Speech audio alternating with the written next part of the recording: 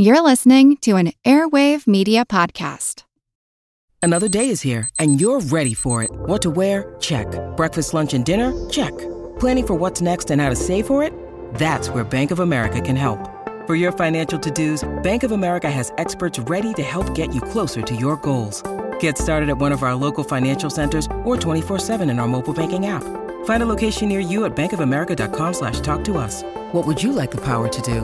Mobile banking requires downloading the app and is only available for select devices. Message and data rates may apply. Bank of America N.A., member FDIC. Step into the world of power, loyalty, and luck. I'm gonna make him an offer he can't refuse. With family, cannolis, and spins mean everything. Now, you wanna get mixed up in the family business. Introducing The Godfather at ChumbaCasino.com. Test your luck in the shadowy world of The Godfather slot. Someday, I will call upon you to do a service for me. Play The Godfather, now at ChumbaCasino.com. Welcome to the family. No purchase necessary. VGW Group. Void where prohibited by law. 18+. Terms and conditions apply.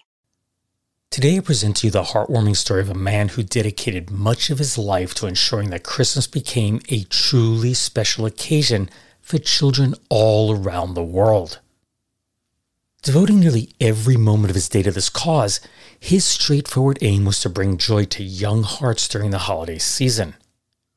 In his workshop, his helpers tirelessly worked throughout the year, diligently fixing misfit toys and crafting new ones. Yet somehow millions of these gifts would find their way to where they needed to go. This man derived immense joy simply from the knowledge that countless children would have presents to unwrap on Christmas Day. Most people would assume that this man lived at the North Pole and his name was Santa Claus, but that is not who I'm referring to. Instead, his workshop was located in Oklahoma City, and this Santa's name was Dan Vinson. And he was an unassuming man who really did give away millions of gifts. But as you'll soon learn, he did much more beyond his gift giving. Now, Uncle Dan, as he's affectionately known, is long forgotten today, but he may possibly be counted among the most generous of individuals in history. I am Steve Silverman, and today I present to you the wonderful story of the Beardless Santa. This is the Useless Information Podcast. Useless information. On a winter's day in 1944, Dan Vinson made a stop at the State Training School for Negro Boys in Boley, Oklahoma. All of the young men were at the training school because they had been previously incarcerated in McAlester, Oklahoma, which lies approximately 55 miles or 88.5 kilometers southeast of this training school. Now, just why Dan Vinson was there has been forgotten by history, but one thing is certain. His life would never be the same after this. In his car that day, Dan had a half-filled box of candy bars. So he reached inside and proceeded to hand its contents to some 35 boys. His generosity earned him the nickname Uncle Dan. Years later, he'd recollect, quote, "The way that little box of candy is received, I knew there was a place for someone to take care of boys like that," unquote. Dan William Vinson was born in Lanoke, Arkansas on February 27th of 1884. And Dan struggled quite a bit in his early days. He had worked as a circus troupe cook, as a translator and instructor at a Native American school, and he readily admitted that he had gone broke several times. But he finally found success with his invention of Vinsonite. That's his version of what we call asphalt or blacktop today. At the time of his stop at the state training school, he was 60 years old and the father of 5 children. That's 3 boys and 2 girls. And while he insisted that he wasn't a millionaire, Dan was said to be financially set for life. But the reaction of those boys to the chocolate bars really struck a chord with Dan. As soon as he got home to Oklahoma City, he went about obtaining a load of broken toys, repairing them, and then handing them out to those in need. Then Dan ran into a small problem. That's because he had more toys to give away, but no one to give them to. So he called a local radio station and they told of what Dan was attempting to do. Suddenly, the Vinsonite offices were inundated with phone calls. His staff, well, they had no clue what was going on, But after Dan explained, they were all now in the Santa Claus business. Not that Dan really looked anything like Santa. While he was tall, jovial, and had white, heavy eyebrows, he lacked the classic bushy beard. Instead, he was nearly completely bald and clean-shaven. The reality was that Dan Vincent had always had the reputation of being a generous man. In the early days of Vincent, he would traverse Oklahoma distributing chewing gum and soft drinks to highway workers. Naturally, his underlying strategy was that the workers would then go back to their bosses and tell them about Dan and his Vincentite, which of course would lead to increased sales. He was also fond of giving away frozen chickens and strawberries to friends and business relations. He explained, quote, "A fellow in my business has to hand out something. Not that I'm so good, but I don't go for whiskey. If I give a fellow a bottle, he drinks and then goes home. His wife asks, 'Where'd you get that liquor? I thought you weren't going to drink anymore.' He says, 'My old friend Dan Vincent gave it to me.' She says, 'Well, he's no friend of mine.' So I give them chickens and strawberries. The whole family has a good meal and they all like me." Unquote. Uncle Dan's giving of repaired toys, clothing, and candy would grow with each passing year. But obviously he couldn't do it alone. Friends and business acquaintances all chipped in. Not only did they provide many of the gifts, but they also helped with both the storage and distribution around the region. By the time the story first hit the news for Christmas in 1947, Dan Vincent's gift-giving operation was filling up a lot of donated warehouse space all around the city. The following year, he had 3 storage buildings, each spanning approximately 3,500 square feet, or 325 square meters, and they were all brimming with gifts. In addition, his gift-giving had broadened its reach, sending 23,800 gifts to underprivileged children in Oklahoma, 21 additional states, and even reaching as far as Frankfurt, Germany. The operation now occupied 2 floors of the local Boy Scouts headquarters. Gift packaging took place on the 2nd floor, and toy repair, which was done by the Scouts, happened on the 3rd. For the 1949 holiday season, Uncle Dan sought to expand the program further. His goal was to give Christmas presents to 300,000 children. And you're probably wondering, where is he going to find these children? Well, the answer was in prison. Well, not exactly. The children weren't in prison, but their fathers were. The 65-year-old Vincent announced that all any inmate in the United States, Canada, or Mexico needed to do was contact him and let him know that he was unable to give his kids gifts. And from that little tip, Uncle Dan would make sure that Santa made a visit to those children that year. Dan explained, quote, "I have helped some 500 paroled persons, and their main worry is usually about their children.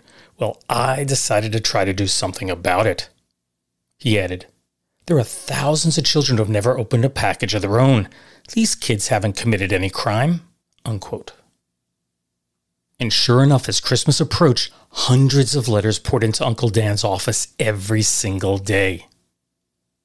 A 13-year-old boy, unsure where to send his letter, wrote the following to the Associated Press, quote, "Could you send me the name and address of the man that sends children presents whose fathers are in prison? Sincerely." Unquote. A prisoner wrote, quote, "I've been in prison 2 months, first time for me, and I've been thinking quite a lot about my children, how they would spend Christmas with no father for a Santa Claus. I sure will appreciate anything you send them, as I know they will be very pleased." Unquote. And then there was this letter from a death row inmate, quote, "Would you play Santa Claus for my children? Please send the package directly to them. I won't be around Christmas." Unquote. That letter writer was scheduled to be executed on December 19th of 1949. Of course, Uncle Dan made sure that every one of those requests was filled, and here's how it worked. The gifts were packaged in a plain envelope and delivered to the prison. A tag in one corner bore the prisoner's name. As Dan explained, quote, "And all he has to do is jerk off that tag and shoot the package on home with his name on it." Unquote. And it really was that simple. The only thing the prisoner had to do was write his name on the package.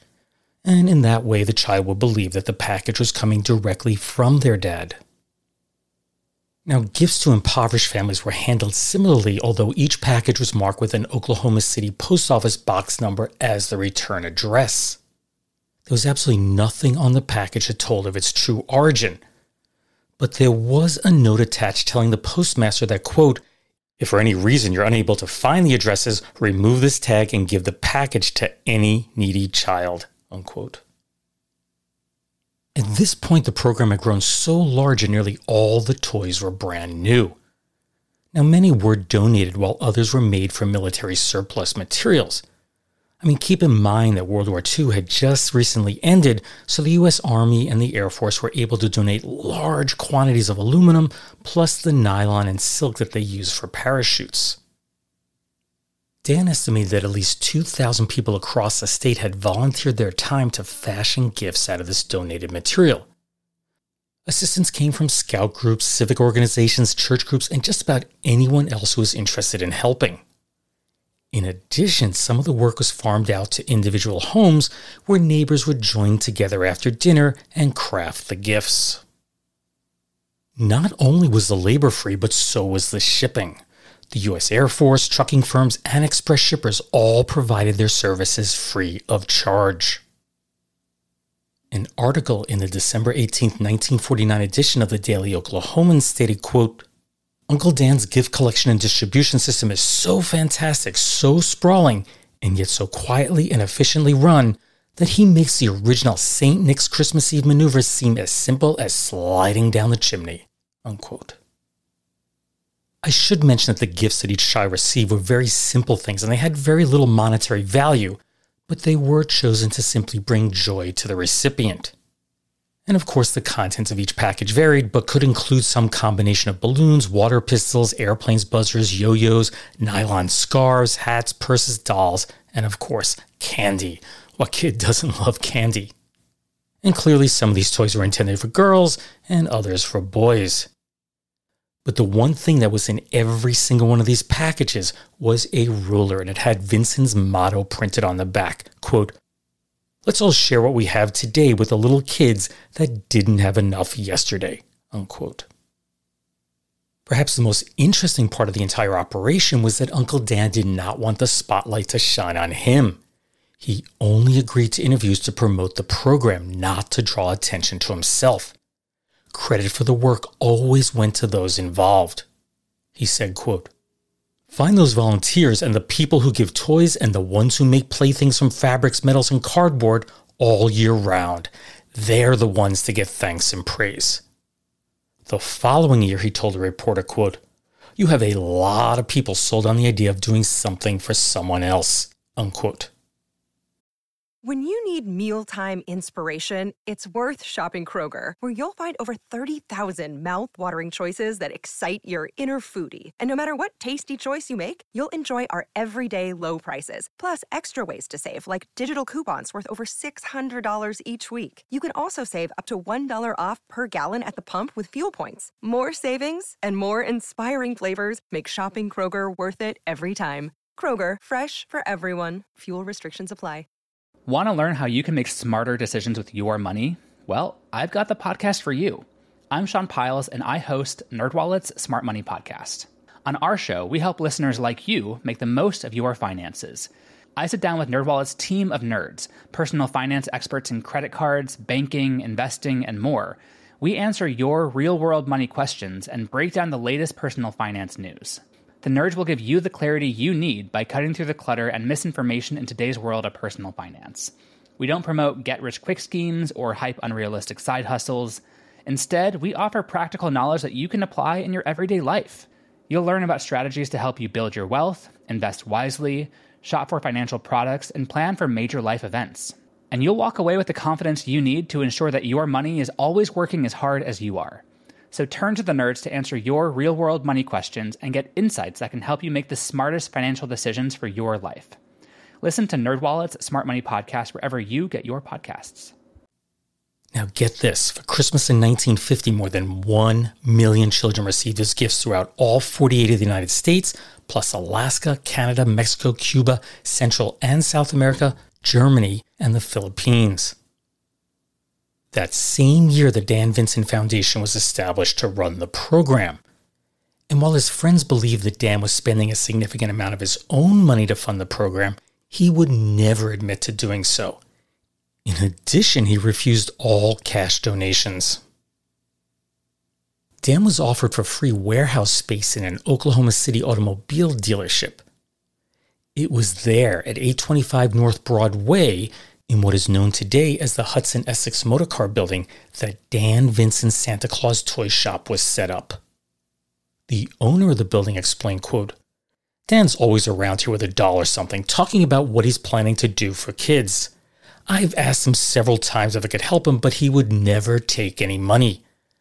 That's a new approach, and I was impressed. When the time came that I could help him with some space, I knew he'd make good use of it." Unquote. In 1951, Dan planned to add even more children to his Christmas list. To do this, he planned to ask police departments across the nation to distribute the presents. His logic was that underprivileged children typically had a negative perception of police officers, while many policemen had a similar view of those children. So with the officers handing out the gifts, he hoped to use the Christmas spirit to bridge their mistrust of one another. In the end, an estimated 7 million toys were sent to over 2 million children. Wow. But Uncle Dan wasn't just focused on Christmas gifts. He also arranged to get much-needed supplies and equipment into poor country schools. He arranged for doctors and hospitals to provide medical treatment for those who could least afford it. When the town of Conover was planning to build a public library, Dan donated enough tile to cover the entire exterior of the building. He also donated 2 overhead heaters for a new American Legion building that was being constructed in Oklahoma City, and I'm sure there's more that was never reported. Yet Dan never lost focus of those who were incarcerated. By 1951, it was reported that he had helped some 1,000 paroled men get back on their feet after their release. A bill that echoed a plan that Vincent had crafted to help parolees went before the state legislature that year, but unfortunately it wasn't approved. Then, on Saturday, November 1st of 1952, Dan Vincent made the shocking announcement that he wouldn't be sending out any gifts that year. He blamed it on 2 factors. The first was that the program had grown so large that it needed to be both streamlined and reorganized. And second, he felt that a national radio report had misrepresented what his charity did, and it was hurt by the negative publicity. As a little side note, I did a lot of research trying to find an article that would mention what exactly happened, but I didn't find anything. But I can tell you that Uncle Dan did promise to start the program back up for Christmas of 1953. Dan had written letters to 84 prisons explaining that he'd be unable to distribute gifts that year. He was soon besieged with letters from both prison officials and prisoners, so he decided to restart the program. Quote, "I changed my mind and sat down and wrote another letter to all of them. All a convict has to do to get his children's name on the list is to write to me. Any convict in any prison anywhere in the world who writes us can be sure we'll take care of his kids." Unquote. He added that all one had to do was address his request to, quote, "Uncle Dan Vincent, Oklahoma City, Oklahoma. The post office knows where to find me." Unquote. But that was basically the last gasp of his Christmas giving project. On October 6, 1954, he announced that he wouldn't be giving away any toys that year. But he did mention, quote, "However, letters already have come in, so I'm going to send the material to prison chaplains and to police departments. They can carry on from there if they wish." Unquote. The reality was that Uncle Dan was now 70 years old, and he now had an even bigger dream that he was working on. It all started during the summer of 1950 when he hosted 50 underprivileged children at a camp that he leased near Stringtown, which lies approximately 110 miles or 177 kilometers southeast of Oklahoma City. It proved to be such a success that the following year he rented the Minnetonka Lodge near Clayton for 45 days and entertained an additional 512 kids. And then he repeated that the next summer. In 1954, he moved the camp to the old Seeger Colony, which was formerly a Native American boarding school in Colony, Oklahoma. It was here as a young man that Dan helped teach modern agricultural techniques to members of the Arapaho and Cheyenne tribes. He looked back fondly on his days there, and he knew that this picturesque location was perfect for expanding the camp to someday entertain thousands of children. There was absolutely no fee for any child to attend what was named Uncle Dan Vincent's Kids Colony. Each stay was for 2 weeks during the spring and summer, and the only requirements were that the sponsoring organization, whether that be a police department, charity, or whatever, that they pay for the transportation to the camp, and that one adult accompany every 10 children during their stay. Now, there were just 4 rules at the camp. You ready? 1, there will be no water in the daily orange juice. 2, there will be no filling in the pie. 3, and I love this one, everyone must eat ice cream at 2:30. And 4, there will be no seconds. Now, Dan did explain the rationale for this last rule. Quote, the children have 3 or 4 or half a dozen helpings of any food they want, but it's still firsts. We don't want them to be embarrassed in asking for more, unquote.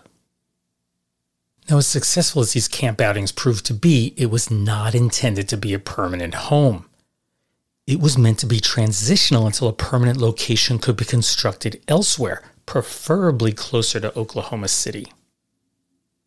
So in 1959, construction on that new camp began on a site that was just a few miles southwest of Binger, which lies approximately 50 miles or 80 kilometers west of Oklahoma City. There, Dan had leased 160 acres and then purchased an additional 160 acres of adjacent land. Central to the site was a beautiful 10-acre lake that was nestled among sandstone bluffs. The plan was to build 25 cottages, each large enough to sleep 20 boys or girls and their counselors.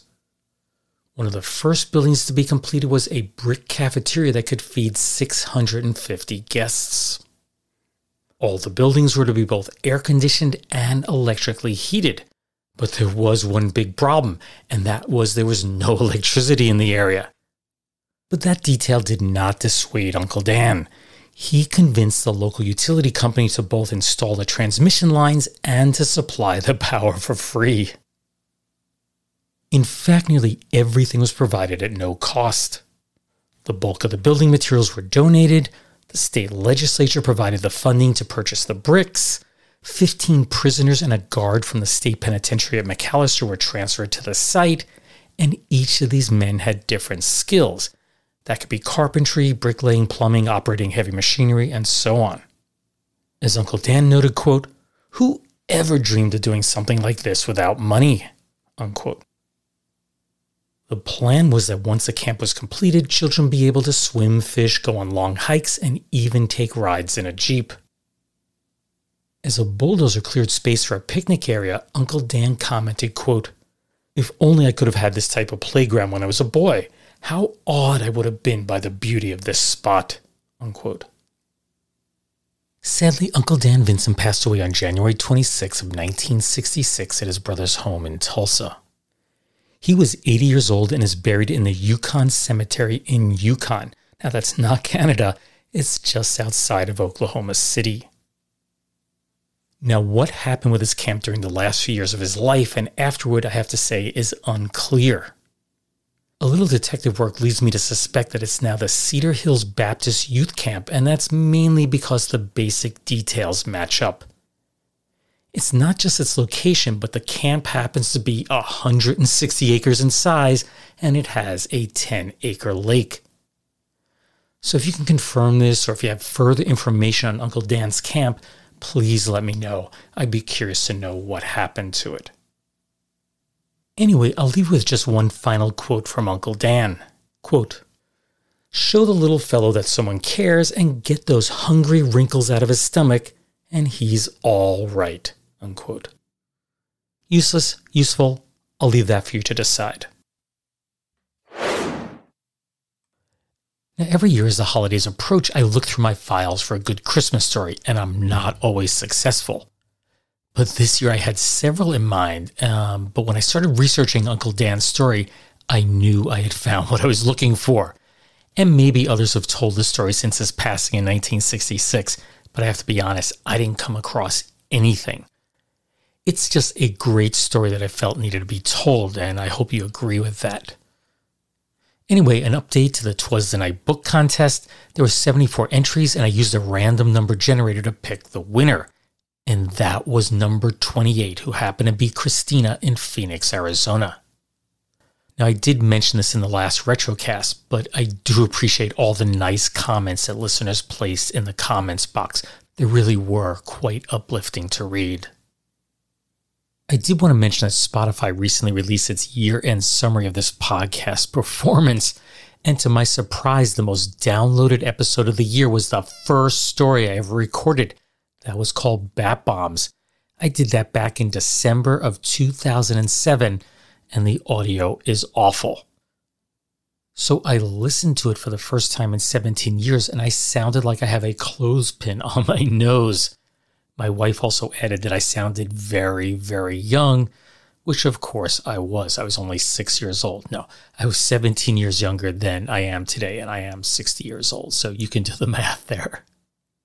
I really have no desire to go back and re-record all those old episodes, but at the same time, I really don't want to delete them. I kind of see it as my body of work, and that's warts and all. You have to just take it as it is. So my solution was to record a short modern intro for each one, and I've only gotten about 12 or 13 episodes in at this point. But in each one, I mentioned the date the episode was recorded, I warn a little bit about the poor sound quality, but more importantly, I provide a little background on each of the stories, maybe how I came across it, what you're going to encounter, maybe give an update, because some of them, all these years later, something else has happened in the story. So that's what I'm working on. It'll probably take me years to complete, but I am putting intros on those. But another thing I realized is that I've been recording this podcast longer than I thought. If you recall, last January I announced the 15th anniversary of this podcast. And that was true, but what I didn't realize is that meant I had completed 15 years of episodes. I wasn't starting year 15, I had finished 15 years. That also means that since the 16th anniversary is fast approaching, I will be entering my 17th year of recording. Holy cow. Anyway, just a reminder, you can find the Useless Information Podcast wherever you get your podcasts, so be sure to subscribe. The Useless Information Podcast is part of the Airwave Media Podcast Network, so be sure to visit airwavemedia.com, where you will find a curated selection of some of the best podcasts out there. As always, thanks for listening, and take care, everyone. Bye. When you need mealtime inspiration, it's worth shopping Kroger, where you'll find over 30,000 mouth-watering choices that excite your inner foodie. And no matter what tasty choice you make, you'll enjoy our everyday low prices, plus extra ways to save, like digital coupons worth over $600 each week. You can also save up to $1 off per gallon at the pump with fuel points. More savings and more inspiring flavors make shopping Kroger worth it every time. Kroger, fresh for everyone. Fuel restrictions apply. As a longtime foreign correspondent, I've worked in lots of places, but nowhere as important to the world as China. I'm Jane Perlez, former Beijing bureau chief for the New York Times. Join me on my new podcast, Face Off, U.S. versus China, where I'll take you behind the scenes in the tumultuous U.S.-China relationship. Find Face Off wherever you get your podcasts.